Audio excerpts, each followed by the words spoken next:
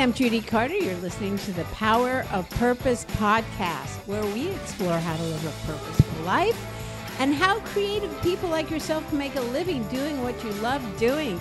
I am here with my buddy, Jason Medberry, my favorite person to yak with. Hey, Jason. How's it going, Judy? It's going. I have really had a good time reading the reviews that you guys have written to us. Oh, Thank yes. you so much. Thank you very much. I love it.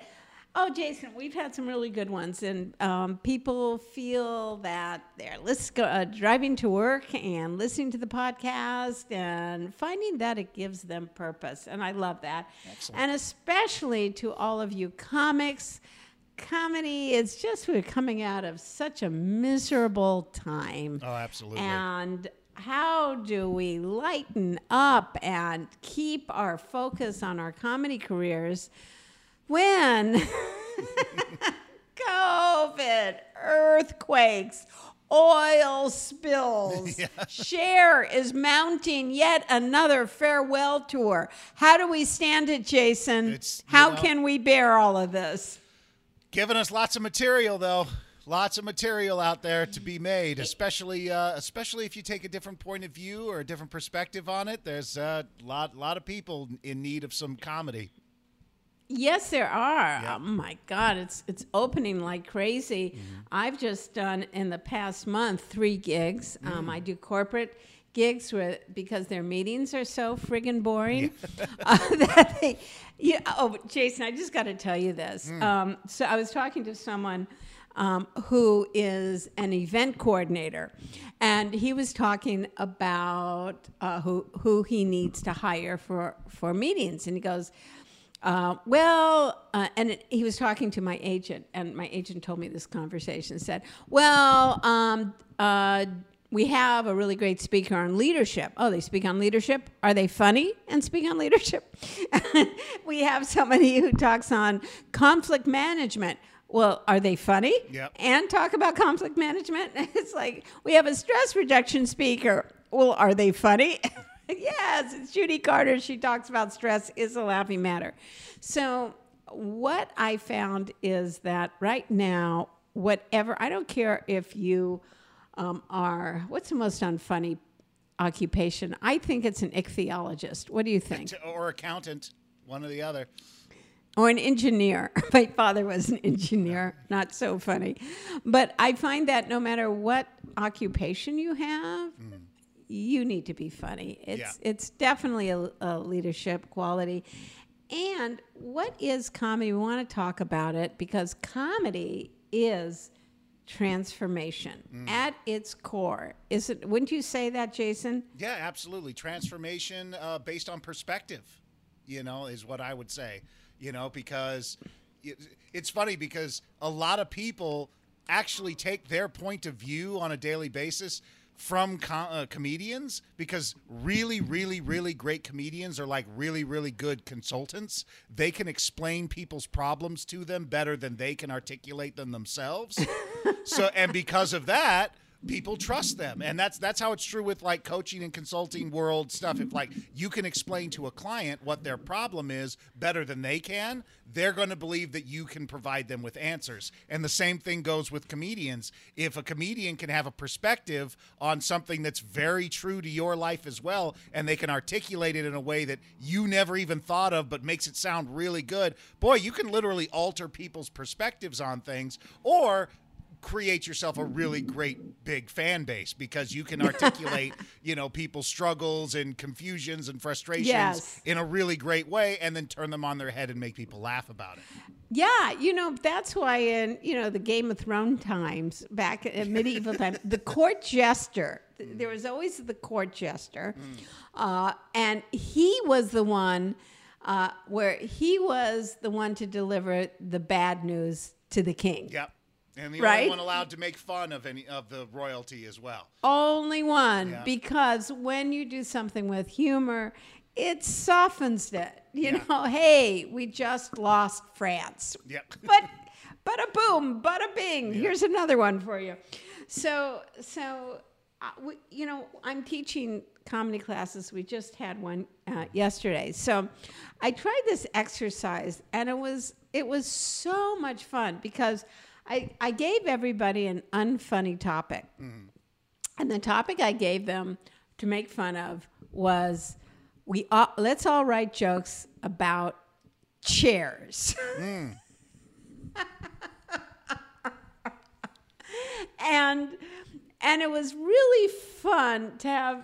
I mean, because most amateur comics, they'll go, "Oh, I'm going to be a comic. All right, so I had diarrhea the other day," or "My dick is so small," or Yeah, they try to start with just a funny concept or a funny premise, and they can't take something normal and mundane and do something in a funny way with it, which is kind of the key to most comedians, because comedians are known not really for, well, some are known for like how they formulate a joke, but the best people are just because they have an interesting perspective on things. They have a way of looking at the world that a lot of people know is truth, but is delivered in a way that's unconventional, and it catches people off guard, and it makes them laugh. I mean, it's the best jokes. Mm-hmm. Like I was having rice last night, and I think it was Stephen Wright who says, rice is great when you just want 10,000 of the same thing. Yeah. and look at what that joke does. Yeah. It's just like, I heard it like 10 years ago, and every time I eat rice, I think, Stephen Wright is a great example. And if you're listening right now and you do not know who Stephen Wright is, you need to go and listen to some Stephen Wright, because talk about just the economy of words to deliver the greatest perspective surprises. I mean, one of my favorite Stephen Wright jokes is, I saw a woman with a fur coat, and I asked her what kind of animal it was, and she said raccoon, and I said, my God, it must have been huge. That's one of my favorite Stephen Wright jokes, and it's so simple. So simple. I live on a dead-end street. I have no idea how I got there. Yeah. I just it's just really great observations. Mm-hmm. So I find, you know the word hack. We all know that word hack. So hack comedy is, I think it comes from that place of, I don't think I'm funny. I'm really, because the creative process is nerve-wracking. Mm-hmm. So you're going, I'm not sure how to write a joke. So let me start with something that's already kind of funny. Yeah. And just throw it out there and play with it, because it's already kind of funny. So it's really it's like insecure comedy. Yeah. But I think it's an interesting thing to start with, like a chair. Mm-hmm. So we went from that. It was so much fun because we went from that to talking about different kinds of chairs. Mm-hmm. And then we got into like how the chair feels. Mm-hmm. Like, how does a chair feel at a nudist colony? Oh, God, I feel so dirty. My God. And then I remember, Robin Williams had that joke. I wonder if chairs go, oh no, here comes another asshole. Yeah. And then we got into, it just went on and on, and it was such a fun exercise, and it really boosts your confidence when you go, okay, let me take something totally unfunny and make it funny, because don't you think that a lot of comedy right now and a lot of podcasts and Twitter is coming from hate? Oh, yeah. Do you feel that? Oh, yeah. I think that's the easy switch. It's the easy trigger when you've got an audience of angry Americans, especially if America is your audience. The anger switches, the frustration switches. There's so many things to be pissed and upset about that it's kind of a cornucopia. So which is why I think we're kind of lacking the sort of the Eddie Izzard, Michael McIntyre type of comic right now, because it's just so easy. We're being bombarded every week with, these sort of like Daily Show, Last Week Tonight, political commentary shows that are hitting us daily or weekly with just, here's more bad news to make fun of and more things to be angry about and all that kind of stuff. But then on the other end of the spectrum, you have like shows like Ted Lasso and things where the show is based on kindness and people showing up as their best selves and community and growing your friendship circle and that kind of thing. These very sort of positive themes. And it's like the number one show in the country right now because people are also in need of kind comedy. They need things that when they're done, they're happy. They're excited about life. They don't come out just hating the world and being disgruntled. And there's a lot on both sides. And you'll notice that some of the best comics, the guys, the people in the country who are selling out the arenas and having the big shows and getting the Netflix, they can do both kinds of comedy. They can do comedy about silly, insignificant, strange, like, getting a burger at McDonald's or, buying something at the grocery store or something like, or their pets, pets are a big one. They can do it, uproarious comedy about things that are just in our lives that aren't particularly good or bad. They're just a part of the human experience. But they can also do the really biting, really, intense, perspective heavy, comedy as well, where they're making a very serious point in a funny way about something that's wrong with the world. And I think sometimes comics especially newer comics, they get caught up in just one of those categories. They either do really, really, pound on the door, aggressive things about, current affairs and politics and political perspective and all that kind of stuff. And they get stuck in that world and they forget to do, as you said, the chair exercise and just make fun of, just what's around them and what's a part of the shared human experience. As I, said in the New Comedy Bible, it is the Comedy Bible, but New Testament. Mm-hmm. Every joke has to have a target. Like, what are you poking fun of? Mm-hmm. But you got to make sure that target deserves it. I mean, this brings us to talking about the controversy about Dave Chappelle. Now, do you know what's going on with that? And I watched the Are you up on too, that? Yeah. Oh, you watched it. Now, I haven't seen the special. So if you didn't know, for those of you who don't know, he did a joke where the butt of the joke were trans people. And as we all know, trans people have been murdered, bullied, beat up, laws just pointing them out, discrimination, all sorts of things. They've been the butt of a lot of discrimination. And so the LGBTQ community came out against Dave Chappelle and against Netflix for having him and on and on and on. So I haven't seen the special. I did hear the joke. I have to say I have strong feelings on both sides, and I really don't know what to do about it because on one hand, as a comic in America, I feel we should be able to say anything. Yeah. I am not a component of censorship, and I also feel, oh my God, everybody's talking about trans people and trans rights, and maybe this brought it up, not in the way we wanted to have it brought up, but it's making people take sides. So I feel that on one side. On the other side, it does encourage more violence against trans people. It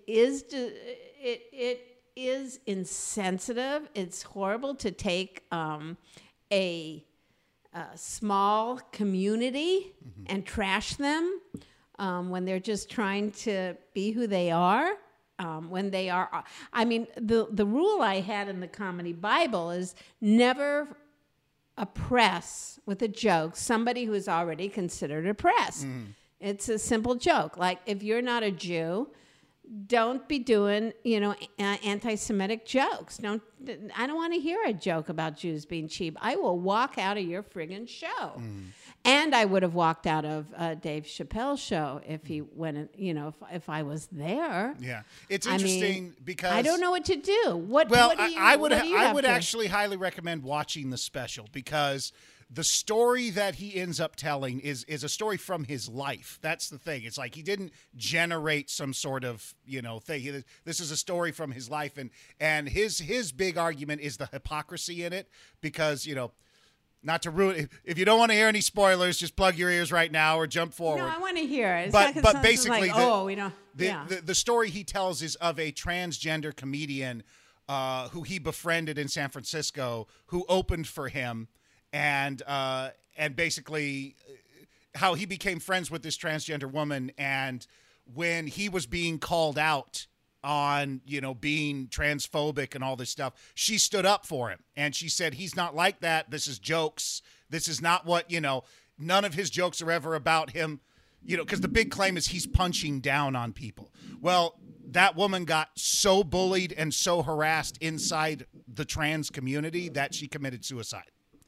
And so his whole argument is that there's a major hypocrisy going on here when they're claiming that he's punching down on these people, while at the same time, anyone who tries to speak alter to that narrative basically gets bullied. Like, literally has the thing that everyone's afraid of happen to them, to where they just get incredibly marginalized by their own community. They get tossed out and then eventually bullied into self-harm. And so it's an interesting story. That's why I think one of the best comments that I've seen so far about the Dave Chappelle special is a lot of people watched the special but didn't listen to what he was saying. And it's interesting because, there's other history behind it. There's other stories that go, kind of along with this narrative. But I think it's very interesting to point out that people, when they look at something like Dave Chappelle, his whole argument is that they don't claim him punching down when he's talking about other black people or things like that. And they only say he's punching down when he's talking about transgender people, but he doesn't consider transgender people to be beneath him. He considers them equal like anybody else. So how can he punch down when, he's making jokes about those people, but then he feels he's getting punched down on because he's a black male comic, and being a male right now might be lesser on the threshold when it comes to that, to that thing, especially when these people are bullying their own people into suicide, So it's a very interesting kind of like, well, that's his experience. So do we say, well, your experience isn't valid because you're not transgender, so you can't talk about it, even if you know transgender people, give transgender people opportunities for their career, hire them, pay that, your experience in this situation isn't valid because you're not trans. And so it's an interesting argument, and I don't think it's going to be settled, oh, he's good, he's bad, it's this, it's that. It's all kind of based on what's the perspective. And, there's going to be a lot of personal feelings in it. Like, there are going to be people who say, you can't make jokes about trans people, period, at all. Well, Dave Chappelle has never been safe. However, would you be okay in Hitler's, pre-Holocaust, where Jews were being ghettoized and beaten? Well, that's and a very different stuff. Taken away. Because they were. Why is it different? Well, because those weren't done by comedians. There weren't, like, that's the thing, is that was legislation done by a state. But I know, but that's what's going on with trans people now. So if you're in an environment, I wouldn't say that's happening universally. That's the other thing too, is like that was an entire country blowing down. There are a lot of allies in this country.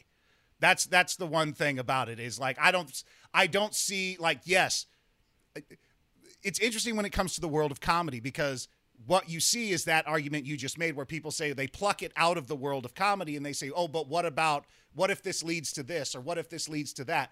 Well, you can make that argument about everything. You can make it about video games. You can make it about movies and TV. You can make literally any form of entertainment. No. I'm talking about if you're a German comic at the time of the Holocaust, talking about how Jews are cheap, or Jews are this, or Jews are anything. I feel the same way. We are at a time with violence against trans people, and I mean, we started this conversation like, does hate work? And to me, I don't know any. I mean, I'm not saying that he is homophobic or transphobic or whatever it is. I don't know the man. But I do think there is a responsibility when you have such a large megaphone to influence people and have it be okay to knock these people down. But that's the thing, is that is it knocking people down when it is real life things that are from your existence? That's the thing that gets me, is that this is a real story about his real life with a real person who he really engaged with, and they're telling him, you don't have the right to tell that story because you're not trans. And I don't know if that's a legitimate thing, especially when it comes to comedy, especially because comedy is about your perspective. You know, if I have a story in my life that is true about someone that I know and care about and love, and I can't tell that story because I don't happen to be the same, sexual orientation or same race or same color, that seems very anti-comedy to me. I don't think there are, I don't know if there are any protected classes in comedy without running that special line of, well, then you're not treating them like people, Well, he did say, he says gender is a fact, and that's a lie. Yeah. So how is he any different than saying the election was a lie? I mean, it's like, it's fake facts, and it's someone who has but he's a comedian. A large voice. That's the thing. He's a comedian, and his comment on that actually isn't that he believes that. His comment, you should watch the special because he goes through all these things. Because what he was talking about there was J.K. Rowling's comment about gender is a fact, and how people just jumped all over J.K. Rowling's because of that. And when he's like, well, yeah, people should be able to have individual perspectives, but at the same time, you shouldn't be able to take away people's rights or freedoms because of that, because she's an author who writes books about fucking wizards who ride brooms and shit. Why the fuck do we care what J.K. Rowling has to say about transgender people? Who gives a shit what they have to say? And who the fuck cares what, Dave Chappelle has to say about trans people? Who cares? He's not writing legislation. He's not, he's not leading a community. He's not, he's a comic. His job is. So where do we start drawing the lines of saying, oh, there's a certain class of people who you cannot tell jokes about ever for any reason because they're unlike other people. And that's when it starts getting very sticky and, because then that's just, it's like, it is sticky, but I'm just hope that my contribution to comedy and helping comics discover their voice is that if you're going to base your comedy on trashing someone, number one, you better make sure they deserve it. Yeah. Right? They absolutely deserve it. Not just because, I don't like it about anything, even celebrities like Kim Kardashian. What a bitch. Next joke. Yeah. Do you know what I mean? It's just like, why? Why do you think she's a bitch? Give me something to go with. Give me something. Give me something creative, something good, something inventive, a unique perspective. Yeah, so I think that's the key. Yeah. And also it's not the interesting thing about this is, people try to summate an entire person's comedic style to one joke. He tells tons of other jokes about tons of other stuff. Dave Chappelle got famous telling jokes about getting high. I mean, come on, that's what Dave Chappelle is known for. Just like so many other comics. I think we've moved past the days of the Andrew Dice Clay style comic where it's just one theme the entire time that's phoned in because that's what dumb people like to laugh at. I think those days we've moved past those. But I think it's also interesting, especially for new comics as well, to be able to do what we were talking about earlier. You can have the hardcore perspective, political, social commentary stuff, but you also need the chair jokes. You also have to have those because I mean, yeah, you do. I mean, what do you think when Trump made fun of a disabled person? well, yeah. Oh, yeah. But Trump, I mean, but Trump's an actual political candidate. That's a completely different story. You're right. That's offensive and horrific because that man can pass legislation and executive orders to directly harm those people. okay, so it's Yeah. about, well, yeah. But, you know, comics also, if you're a celebrity, is there not a responsibility with that? About It's promoting violence? There is a Or- yeah, but I mean, he's never promoted violence. You know, those things that like those are people I believe running away with the concept because they're taking basically a 3-minute segment and stretching it out as if that was his entire 1 hour bit, which Yeah. that's also unfortunate, taking people out of context. You know, like I mean, Eddie Izzard made one Trump joke in his special. And there were headlines about, you know, Eddie Izzard's anti-Trump special. And it's like, it was one joke out of an hour and 45 minutes, you know?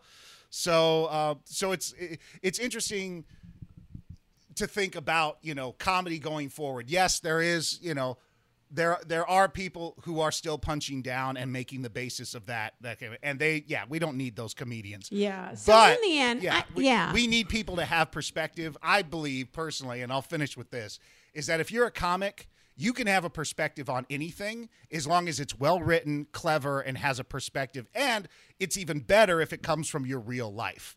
But if you're just fabricating crap in order to make fun of a type of person who your community likes to make fun of, then yeah, you're a hack and you don't deserve to be up there. We're going to end on that. Absolutely. Make fun of yourself because, you know, everybody else probably is already. For your special gift, go to themessageofyou.com. That's themessageofyou.com and get your free 1-year subscription to the Message of You University, which is full of lessons to help you find your message and turn it into a book, a TED Talk, or a paid speaking career. That's themessageofyou.com.